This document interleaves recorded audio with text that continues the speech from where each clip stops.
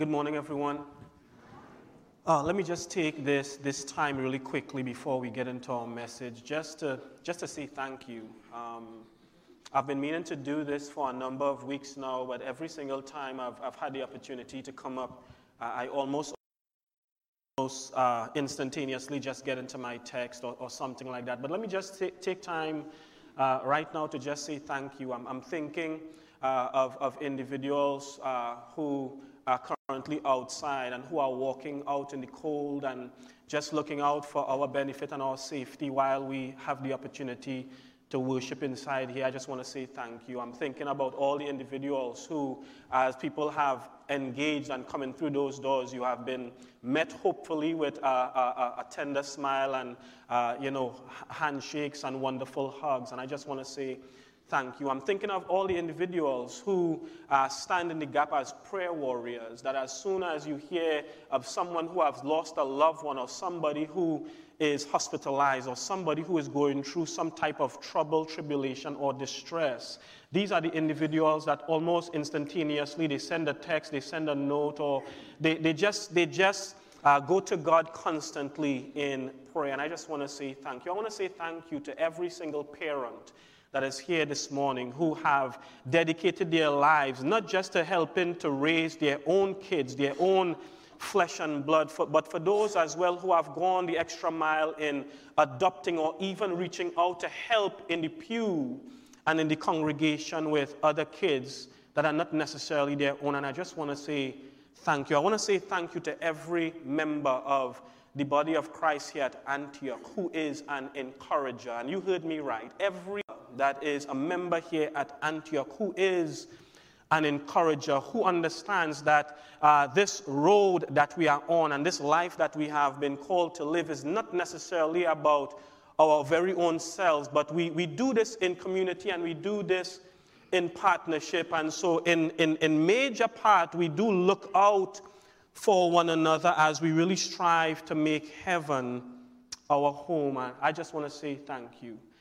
A few weeks ago, Brother Stan stood in my place when I was sick. And it was funny because when I was listening in and just viewing the service, I just had a conversation right there with God. And you guys wouldn't have been able to hear me, but I was isolated in a room with COVID. And when Brother Stan, stepped in and he substituted for me, I was in my room on my bed, and I was literally hollering in my room because it was amazing to see God work and God speak through him on that particular Sunday morning. And I just want to say thank you. I say it's funny because while I was there talking with God, I almost jokingly said to God, you didn't have to give me COVID in order for Stan to have you could have sent me a dove or something. I would have gladly allowed this brother to step in and say a word. And I just want to say thank you. I want to say thank you to this congregation for the way that you have embraced my family and I. It might sound almost nostalgic as if to say I'm just giving my last will and testament, but I just want to say thank you for the way that you have embraced my family and I in what has been at times a bumpy transition, but it has been smooth if I'm really being honest with you. And I just want to say on behalf of my family and I, thank you.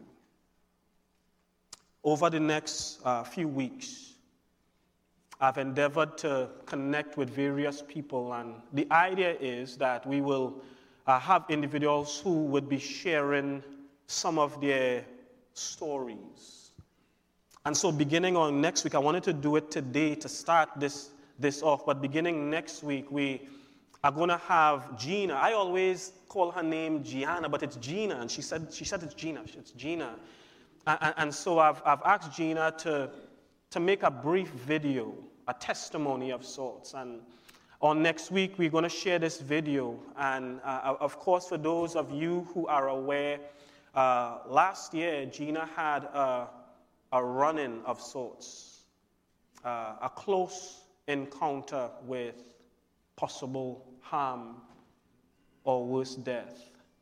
And she's going to share that in a video form next week. It's going to be brief, but I want to encourage anyone and everyone, if you have a testimony that you want to share, I want you to take that same format if you don't mind. Feel free to make a short video of yourself, 3 minutes, 4 minutes, no longer than 5 minutes. That's funny coming from me. But feel free to take the opportunity to record yourselves, sharing your story, sharing your testimony. And of course, the whole idea how in the midst of what you were going through, God was able to bring you through it. And so I want every person, if you're so inclined, to feel free to make said videos. You send it to me or send it to Brother Andrew, and we will do our best to be able to share in a very tangible way with the church, because everyone may not know your story. Everyone may not be aware of some of the struggles you have encountered and the way that God has brought you through. And I believe through our testimonies, God is able to speak and to encourage the masses. So I want you to be able to have the opportunity to share your story, share your testimony, so that we all can be blessed. So if you don't mind, on next week, we'll be beginning with Gina as she shares her faith story and her testimony with each and every single one of us. With your permission, after it's done in this format, we will then post it on Facebook for the entire world to see. I'm going to leave that there. So what I want to do for my preaching over the next 3 weeks at least, is I want to look at a series in looking at some phrases and some concepts that New Testament writers, particularly the gospel writers, have found it necessary to speak about and on in their writings. And really, I'm talking about this idea of taking up something while putting something down. And so for the next 3 weeks, today I'll be looking at taking up your compassion. Next week, I'll be looking at taking up your towel. And the first Sunday in next month, I'll look at taking up your cross. The flip side to these, of course, is laying down your stones, and we'll be dealing with that today. Next week, we'll be looking at laying down your robe, and on the third Sunday, we will look at laying down yourself. As you think of Matthew chapter 11, verse 28 and following, Jesus, when he makes this discipleship call, he says unto those who are there, "Come unto me, all you that labor and are heavy laden." And that's not our text, but I want to just say this: "Come unto me, all you that labor and are heavy laden, and I," he says, "will give you rest." Notice he would say, "Take my yoke upon you and learn of me, for I am meek and lowly in heart, and you shall find rest unto your souls. For my yoke is easy and my burden is light." I want us to notice as he makes that call and as he makes that plea, he says, "Take my yoke." And so it stands to reason that as he says, "Take my yoke," if they are understanding this from their context and they are understanding this from a particular background, they understood that when Jesus said that you needed to take up his yoke, there were some things in response that you needed as well simultaneously to let go of. And so as he calls all those who are labored, as he calls those that are heavy laden, he is calling them to take up his yoke, which is easy, which is light, while at the same time laying down their burdens. So I want to pick up on this idea of taking some things up while putting some things down. And so our text this morning, and I really want to be diligent this morning. Our text this morning is taken from the book of John, chapter 8, the gospel account of John, chapter 8, reading from verses 1 through verse 11.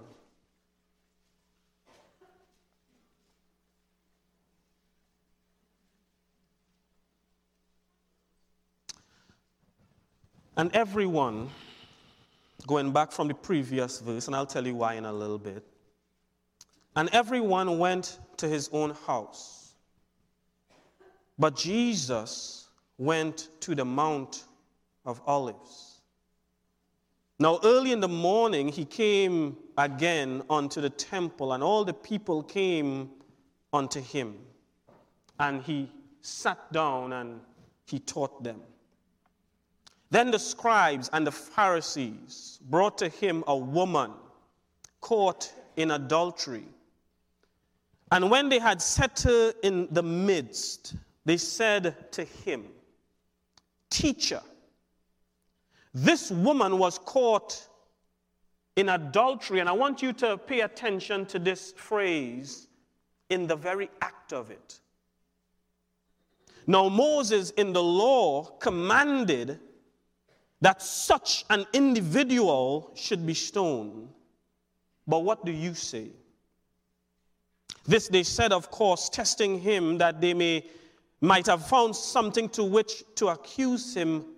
But Jesus stooped down and wrote on the ground with his finger, as though he didn't hear them. So when they continued asking him, finally he raised himself up and said to them, He who is without sin among you, let him cast the first stone. And again he stooped down and wrote on the ground, and those who heard it, being convicted by their conscience. I want you to take note of that as well. They went out one by one, beginning with the oldest, even to the last or to the youngest.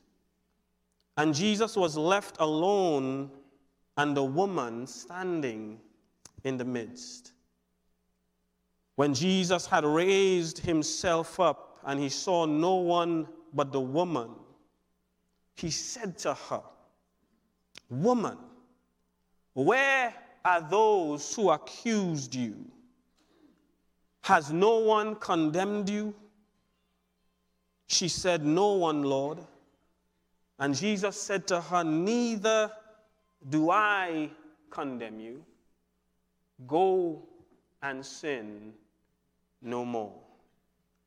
I want you to note that. Neither do I condemn you,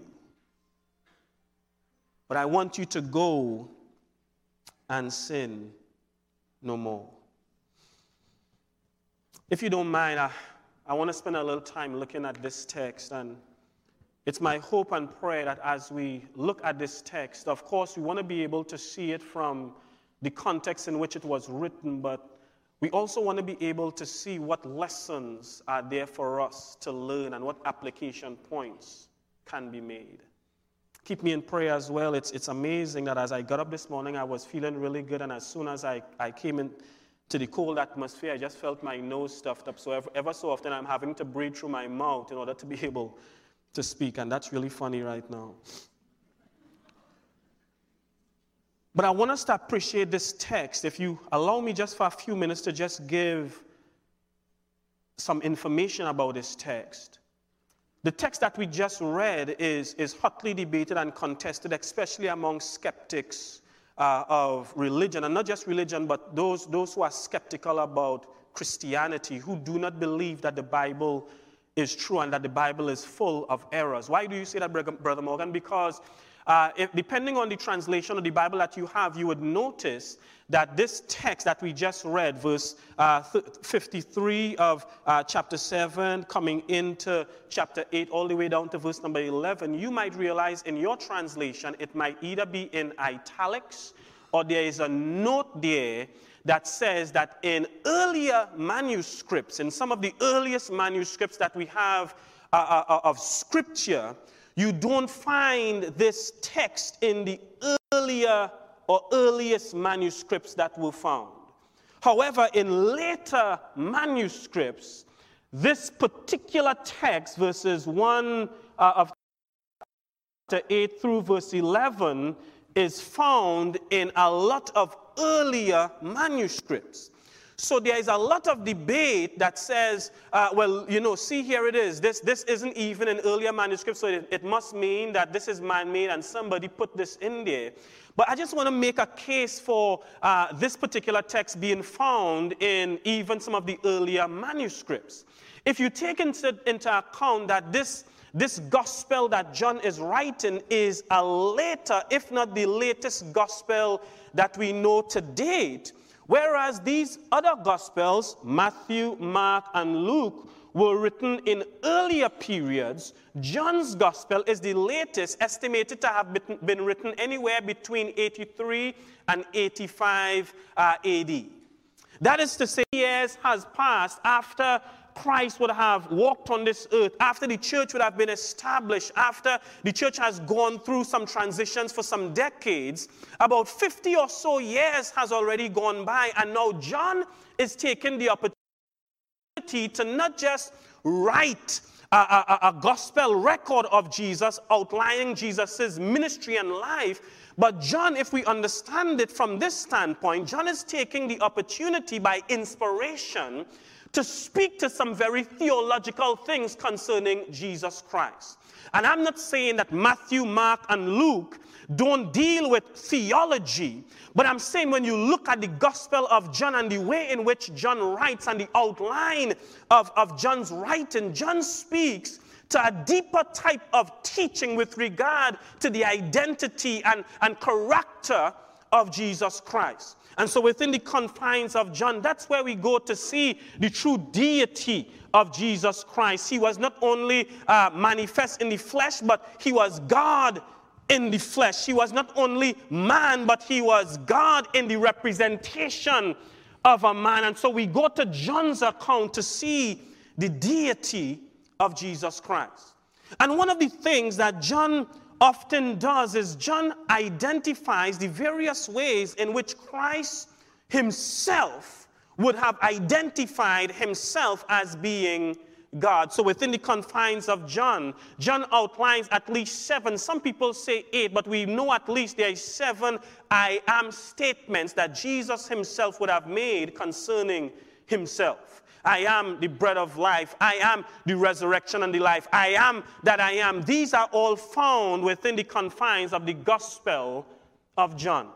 So the thinking is, if we are to recognize that John is taking this from a more Christian theology type of approach, that John is taking the opportunity after these number of years to speak to some things concerning theology and the character and attitude of Jesus, then it stands to reason that there is a good reason why it is that we don't find this text necessarily in older or early manuscripts, but we find this text in some newer ones.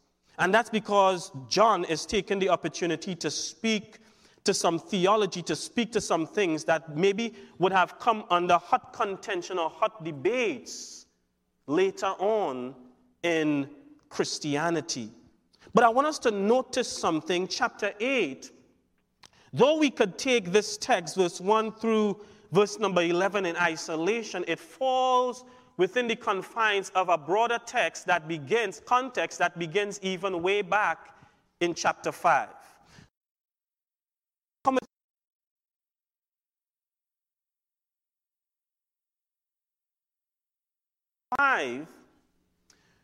Something takes place early in chapter 5, and in this particular account, really what's going to happen is Jesus is going to heal a man who apparently was lame on the Sabbath day.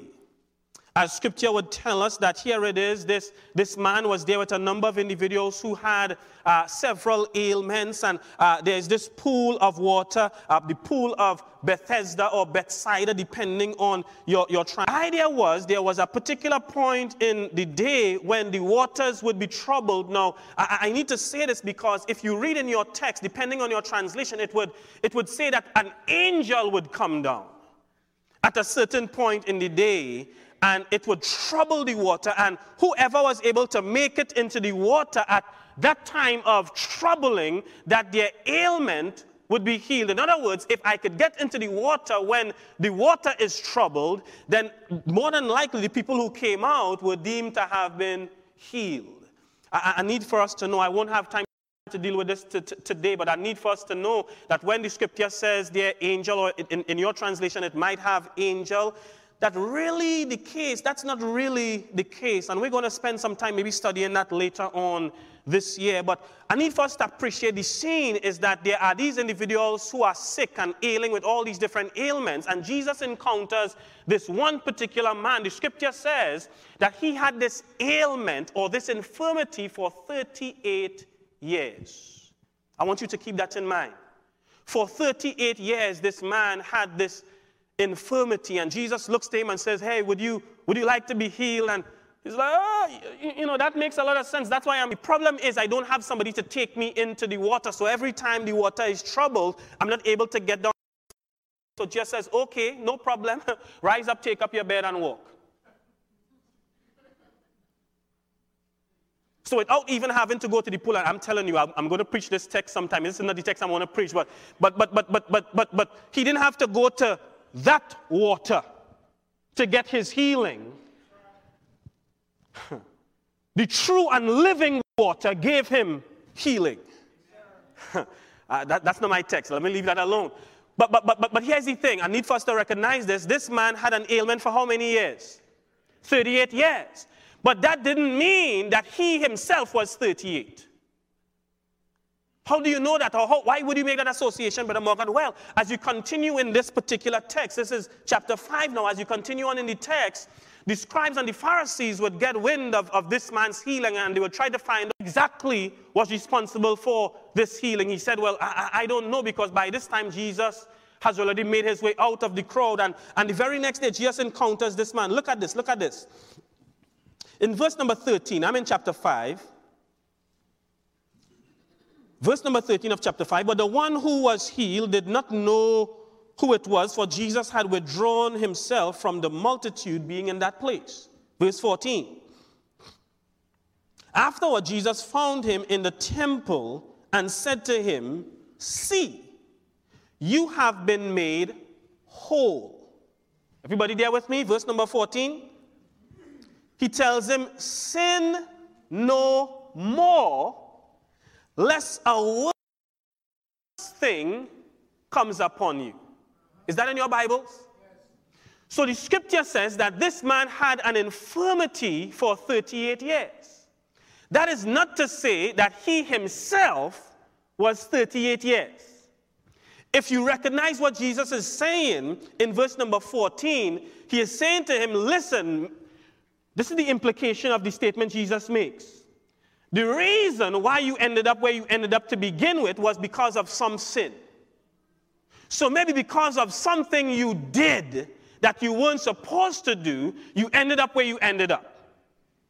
So you've been suffering for these 38 years because of something that you did, which is in contrast, stark contrast to the blind man Jesus would encounter in chapter 9 of the Gospel of John, who was born blind from birth. And the disciples would ask of Jesus, who did sin, this man or his parents, that he should be born blind? Well, Jesus is like, well, how could this man, before he was even born or when he was born, commit sin so that he could now be made blind? But no, this has happened so that the power of God or the glory of God may be manifest. Notice the contrast. So in chapter number 5, the implication is maybe there's something that this man would have done to put him in a position to where he was now lame, or he had this particular infirmity. You guys, you with me, right? Keep in mind, in the book of Mark, chapter number 5, I know I'm going kind of quick, but I want you to make these associations. In Mark chapter 5, Jesus encounters a woman who had an issue of blood. And the scripture tells us that for 12 years. So she suffered for 12 years, but it didn't mean that she was 12 years of age. You guys with me now? So even though it indicated that this man had an issue for 38 years, clearly it didn't mean that he himself was 38. Clearly it didn't mean that he was born the way that he was. So by implication of what Jesus was saying at the end of this dialogue, Jesus says, see here, you have been made whole. You ended up in a bed. You ended up lame. You ended up with this infirmity because maybe of something, some sin that you committed. Isn't it true sometimes, church, that the reason why we end up where we end up is because of some foolery that you and I had engaged in? Isn't it true that sometimes, not all the time, but isn't it true that sometimes when we find ourselves in our pits and when we find ourselves in our mess, when we find ourselves in our frustrations, isn't it true that sometimes it's because of something or some lifestyle that we are living? So Jesus wanted this man to know that, listen, he wants us to know, and John is using this to help us to recognize that Jesus is not in the condemning business. He is in the compassion. You with me? He's in the compassion business. And so he says, listen, sin no more lest something worse were to happen to you. Now, what would happen from here on out is that these scribes and these Pharisees will have issue because this healing that would have taken place would have taken place on the Sabbath day. So as you go through chapter 6 and as you enter into chapter number 7 particularly, and even as you make your way into chapter 8, a lot of it has to do with the fact that Jesus would have healed this man way back in chapter 5 on the Sabbath day. And you have these Pharisees and these religious leaders that are seeking out to take hold of him because he did this on the Sabbath day. So even when Jesus enters into the temple, even when he enters into Jerusalem in chapter number 7, it's the beginning of what is considered to be the Feast of Booths or the Feast of Tabernacles. And he has to be careful because in his mind he understands that these people are still out to get me. But nonetheless, he makes his way into the temple, he sits down and he begins to teach. Some people get it, and some people don't.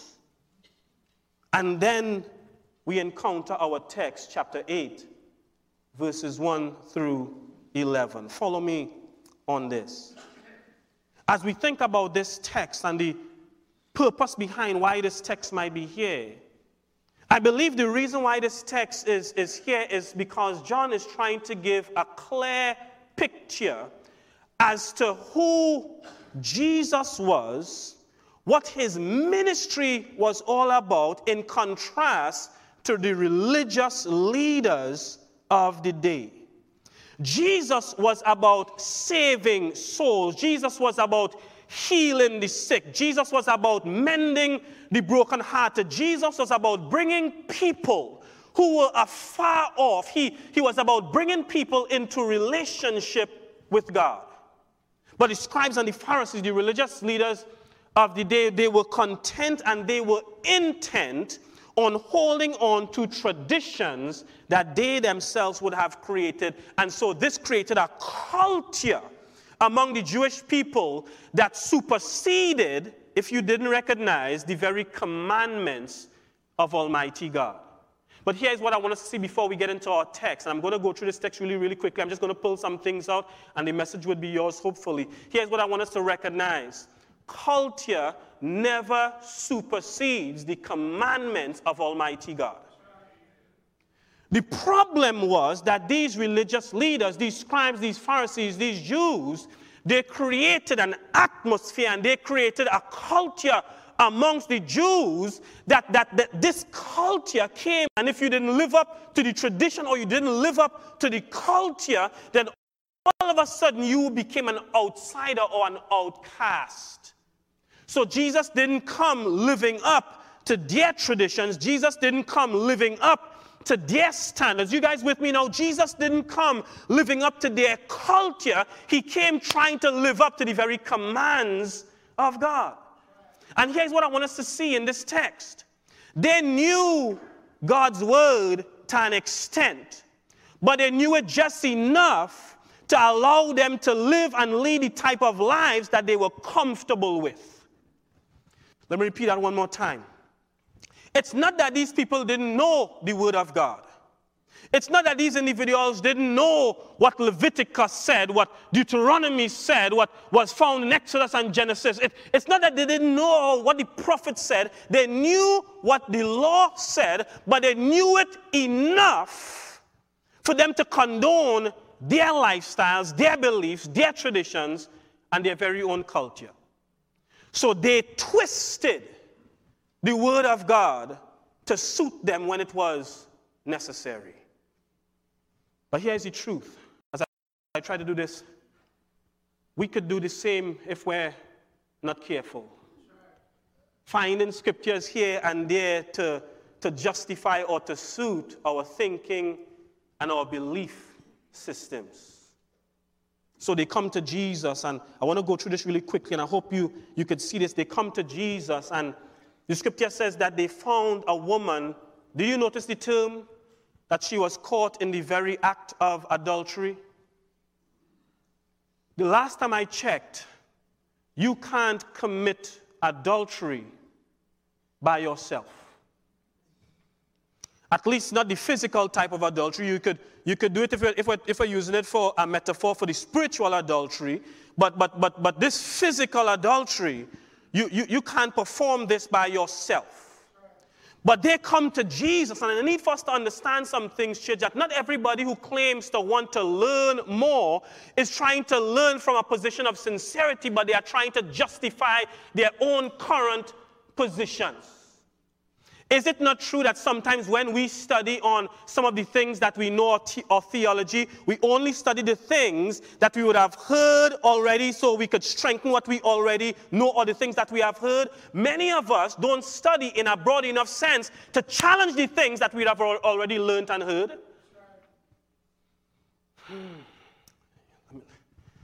This is why I have to go a little bit long sometimes, because I never could tell if what I just said truly resonated. Let me give you a classic example of what I mean. If you have been in the church for more than 30 years, you probably grew up hearing the teaching or the belief and the doctrine that the only day, the appropriate day to give was Sunday. Because the scripture clearly says, according to 1 Corinthians chapter 16, verse 1 and 2, now concerning the collection for the saints. As I have given order to the churches of Galatia, even so do we upon the first day, let every of you lay by and store as God has prospered them, and so let him give. Is that right? So you've probably heard, if you've been in the church for more than 30 years, if you grew up in the 80s and in the 90s being a part of the church, even beyond that, 70s and 60s, you've probably heard that the only appropriate day to give as a church is Sunday, and people run to 1 Corinthians chapter 16, verse 1 and 2. The problem is they don't read past verse number 2. Because if you read past verse number 2, you recognize that this was a special collection that Paul was speaking to, that was intended as it was picked up to go towards the church or the area churches in the area of Judea or Jerusalem because of a famine or a dearth that was going to happen a year from now. But we've taken these doctrines and we've taken up these positions that the only appropriate day for us to take up a collection is Sunday. What if somebody's house burned down on Monday and the church meets on a Monday? Could we not pass a collection plate around? What if somebody is in need of food or something and we've gathered on a Wednesday? Do we have to wait until Sunday? Or do the elders have to work in secret and do it behind door? You know what I mean? So it can't be that if we have to take up a pool of money, it can't be that we do this on any other day but Sunday. And so I'm just trying to help us to recognize that oftentimes, sometimes, and I've known people that have studied that to say, well, listen, this is what the scripture says. And look, on the first day of the week they gathered, and on the first day, and we have made a theology, and so we only study the things to strengthen what we have already heard and know. But we very seldomly study in such a broad sense to make sure that the things that we believe are actually true. That's the beauty of the Bereans. That when they heard the apostles now, not just any random bystander, by the way, but when they heard the apostles preach and the apostles teach, the Bereans decided that they were going to make sure for themselves. We need more disciples who aren't just willing to accept what they've heard as if it's gospel truth, but they have to make sure through thorough study for themselves that actually what we are believing needs to be believed. So they bring this woman, she's caught in adultery, she's caught in the very act, and they say to Jesus, listen, we found this woman caught in the very act. Notice this. And so Moses said in the law, she should be stoned. But what do you say? John would record that he records their intent because he said this they wanted to do in order to test Jesus because they were trying to find an occasion to kill him, to lay hold of him. Watch this, church. Notice they make reference to the law, right?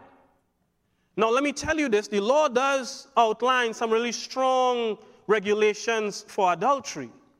There I say, for every regulation of adultery I found in the law, it usually almost ended with stoning. It usually almost ended in death of some sort. But here's the thing. In most cases, the man had to be present as well as the woman that was involved.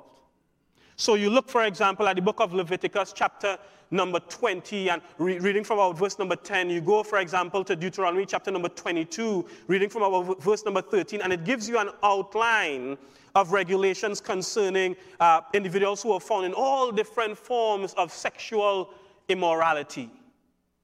And dare I say, the woman wasn't usually the primary factor in all of that. It was the man. So clearly, as they bring this woman to Jesus, I want us to see that sometimes, yes, we might know Scripture, but we only quote the thing that suits us. And whenever we handle the word in a way that is insincere, unsincere, whenever we handle the word in such a way, we do not handle God's word aright. So Paul will tell his young protege, Timothy, study to show thyself approved unto God, a workman that needeth not be ashamed, rightly dividing or handling aright the word of truth. Not only do we need Christians and disciples who understand the value of proper study, but we need individuals to recognize the value of the very word of God.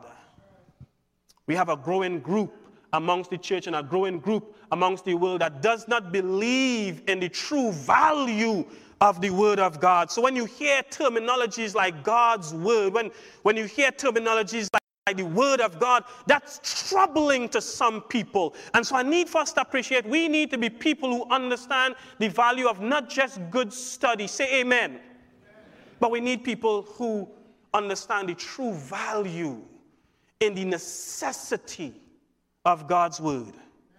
We can't live out the way that we should until we have a love. You guys hearing me? We can't live out the way that we should until we have a delight. We can't live out the way that we should until we have a burning and a yearning for the word of God. You guys know by now that I love cake. I promise you I'm done. You guys know that I love cake. That's no secret by now. Miss Cheryl made three cupcakes two weekends ago, and she gave it to me. My intention, I'll confess, my intention was to share. That was my intent. But by the time I bit into the first one, it turned into the second one. And then it got to the third one. Well, Brother Barry is saying, well, Brother Morgan, what is the point? I'm saying when you love something, you can't get enough of it. If you love sports, you can't get enough of it. If you love food, you can't get enough of it. When you love family, you can't get enough of it. If you love the word, you can't get enough of it. So here they come to Jesus with part truth. And church, I want us to understand that we can't take part truth to the world. We can't even adopt part truth for ourselves. Here's what I want us to see.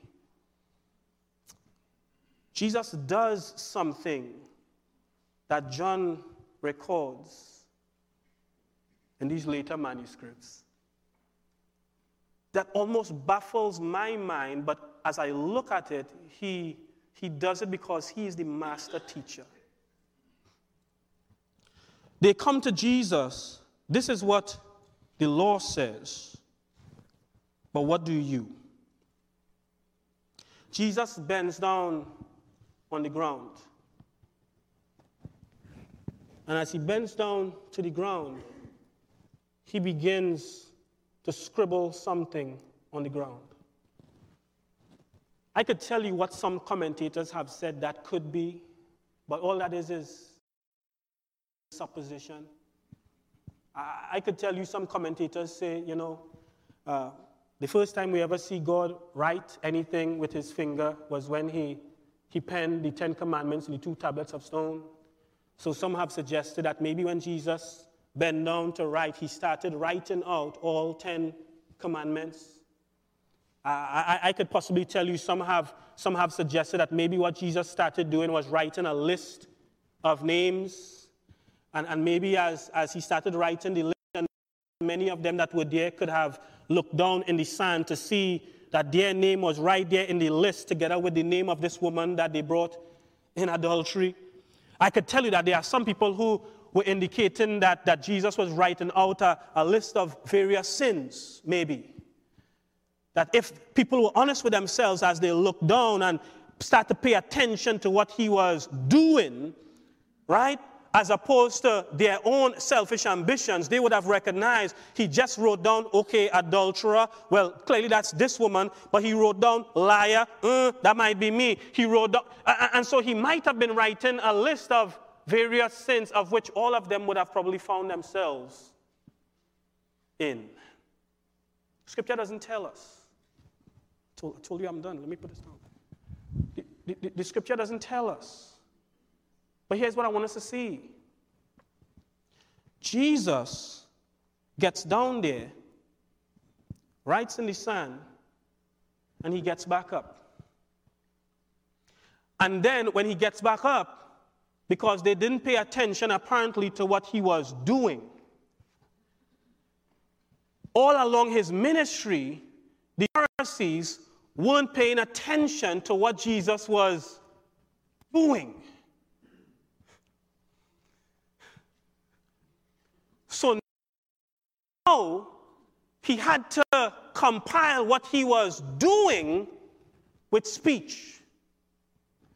We need to be the type of good learners who could recognize what Jesus was doing as well as appreciate when he speaks.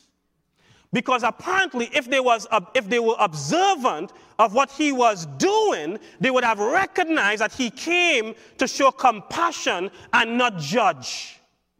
They would have recognized that he came to reconcile and not condemn. So they didn't pay attention to what he was doing, but now he has to speak. And so now he's going to catch your attention by saying this. Let he who is without sin do what? Cast the first stone. So notice this. Notice this. The scripture says those who heard it and were convicted in their own conscience. What does that mean? Kim, you mind if I use you for a second? This is only going to take a second. Oh, no, you don't have to come up. The camera will catch us right here. Oh, thanks. I'm holding her in hand, but it's a reflection of me holding her in my heart. You sinner, you. You adulteress, you. You liar, you. You guys seeing it now? You murderer, you. And so I'm holding her in hand. They have held, but it's a reflection of who they truly are on the inside. They are holding her physically, but there are a lot of people that they are holding in their hearts internally. Because the scribes and the Pharisees, they were quick to mention those who were sinners. Whereas Jesus' ministry, he sits and he eats with publicans. You guys with me? 2 more minutes. 2 more minutes, Will, and I'll be done. 2 more minutes. So they're holding her in heart. How many people have struggled with unforgiveness here from time to time? You may not necessarily have been holding somebody by the throat or holding them by the hand, but do you see the correlation? anytime you struggle with that type of sin, it's because you're holding somebody in your heart. Are you seeing it? So Jesus, even though we read the words of Jesus, right? Sometimes it needs to get to the point where we could see ourselves in the person. And until we see ourselves in the person, until we do that, we'll continue to hold people in our minds and in our hearts. So Jesus says to them, let he who is without sin. So he was speaking to the people who were holding on to this woman. Let he who is without fault. Anybody here without fault? Let me see the perfect people here in this room. Now, could I ask a question, and could you be honest? We're not perfect, right? We all have sinned. But don't we hold people in our hearts sometimes? Don't we hold people by the throat emotionally and mentally? Aren't there still some people we haven't yet forgiven? Aren't there still some people that we just don't reach out to? So he says, really, you've seen and you have observed my ministry, but I need for you to hear me in such a way where you put yourself in this person's shoes. So it's not until I realize what Jesus is saying, I am a sinner just as this person. The only difference is she was caught. I don't know what happens behind everybody's closed doors, but I could tell you, I'll confess to you that I do sin. And if you will confess to me that you do too. So what Jesus is doing and what John is teaching, I told you I was going to be done. What Jesus is doing and what John is teaching, notice what Jesus says when he says that, and the scripture says from the eldest of them to the youngest of them, they began to walk away. They began to leave the crowd. That's a principle for us. If we have to affect and effect change, it has to start from young. Not too many people are going to say amen for that one. Because the idea when you get older is I'm stuck in my ways, but Jesus is saying as a disciple of me, it's not about you being stuck in your ways. If you are truly transformed by my life and by my teaching, you too have the ability to change. So it starts with the oldest generations to the youngest ones. You want to talk about intergenerational connectivity? Let's start with the old generations, working our way down to the young generations. Watch this. You guys stop looking around. I promise you. Let's stand. I'm done. Watch this. As they leave the scene, Jesus looks at the woman who is left all alone with him. But are you getting this? He looks at the woman who is left all alone with him, and he says to the woman, where are your accusers? Lord, there is none. I need for us to appreciate that she was in the presence of Jesus. So it wasn't that she was actually alone, but the people who accused her had left. She was in the presence of the King of Kings and the Lord of Lords. She was in the presence of the great I Am. She was in the presence of the Lord, Savior, Master, and King.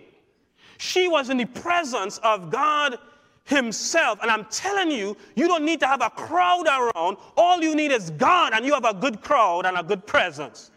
But notice when it comes to the accusations, notice when it came to the condemnation, Jesus is saying, you are in my presence. I'm not here for that. So all your accusers aren't here. I'm not one of them. So I want us to appreciate this as we engage this text and as we get this message. There are some things that Jesus is saying that we need to let go. And he says, I need for you to let go of your stones. Could you say that? Let go of your stones. Because what that means, Jesus is actually teaching them through this illustration and through this account. He's actually teaching them, you need to let go of judgment. You need to let go of condemnation, because that's not why we are here. If we have to bring people close to God, church, you get this? If we have to bring people into the presence of God, we have to learn to let go of our stones and take up compassion. You ready? You ready, Thomas? Yeah. See this, because here's what I don't want us to hear. Jesus says take up compassion. But compassion is not an excuse to compromise for sin. You thought I was going to forget that, right? He tells you, man, go thy way. I don't condemn you, but go sin no more. So inasmuch as to take up compassion, inasmuch as it's our determination to bring people close to God, it should also be our determination not to condone a lifestyle of sin. The lame man probably got lame because of some sin he committed. The woman ended up in this crowd as a tool in somebody's foolish plan because of some sin she was committing. I need for us to see this. When God connects with us and he heals us. Has anybody here been healed? Has God touched anybody here? Then he says, go and sin no more. Repeat after me. Take up your compassion. Your stone.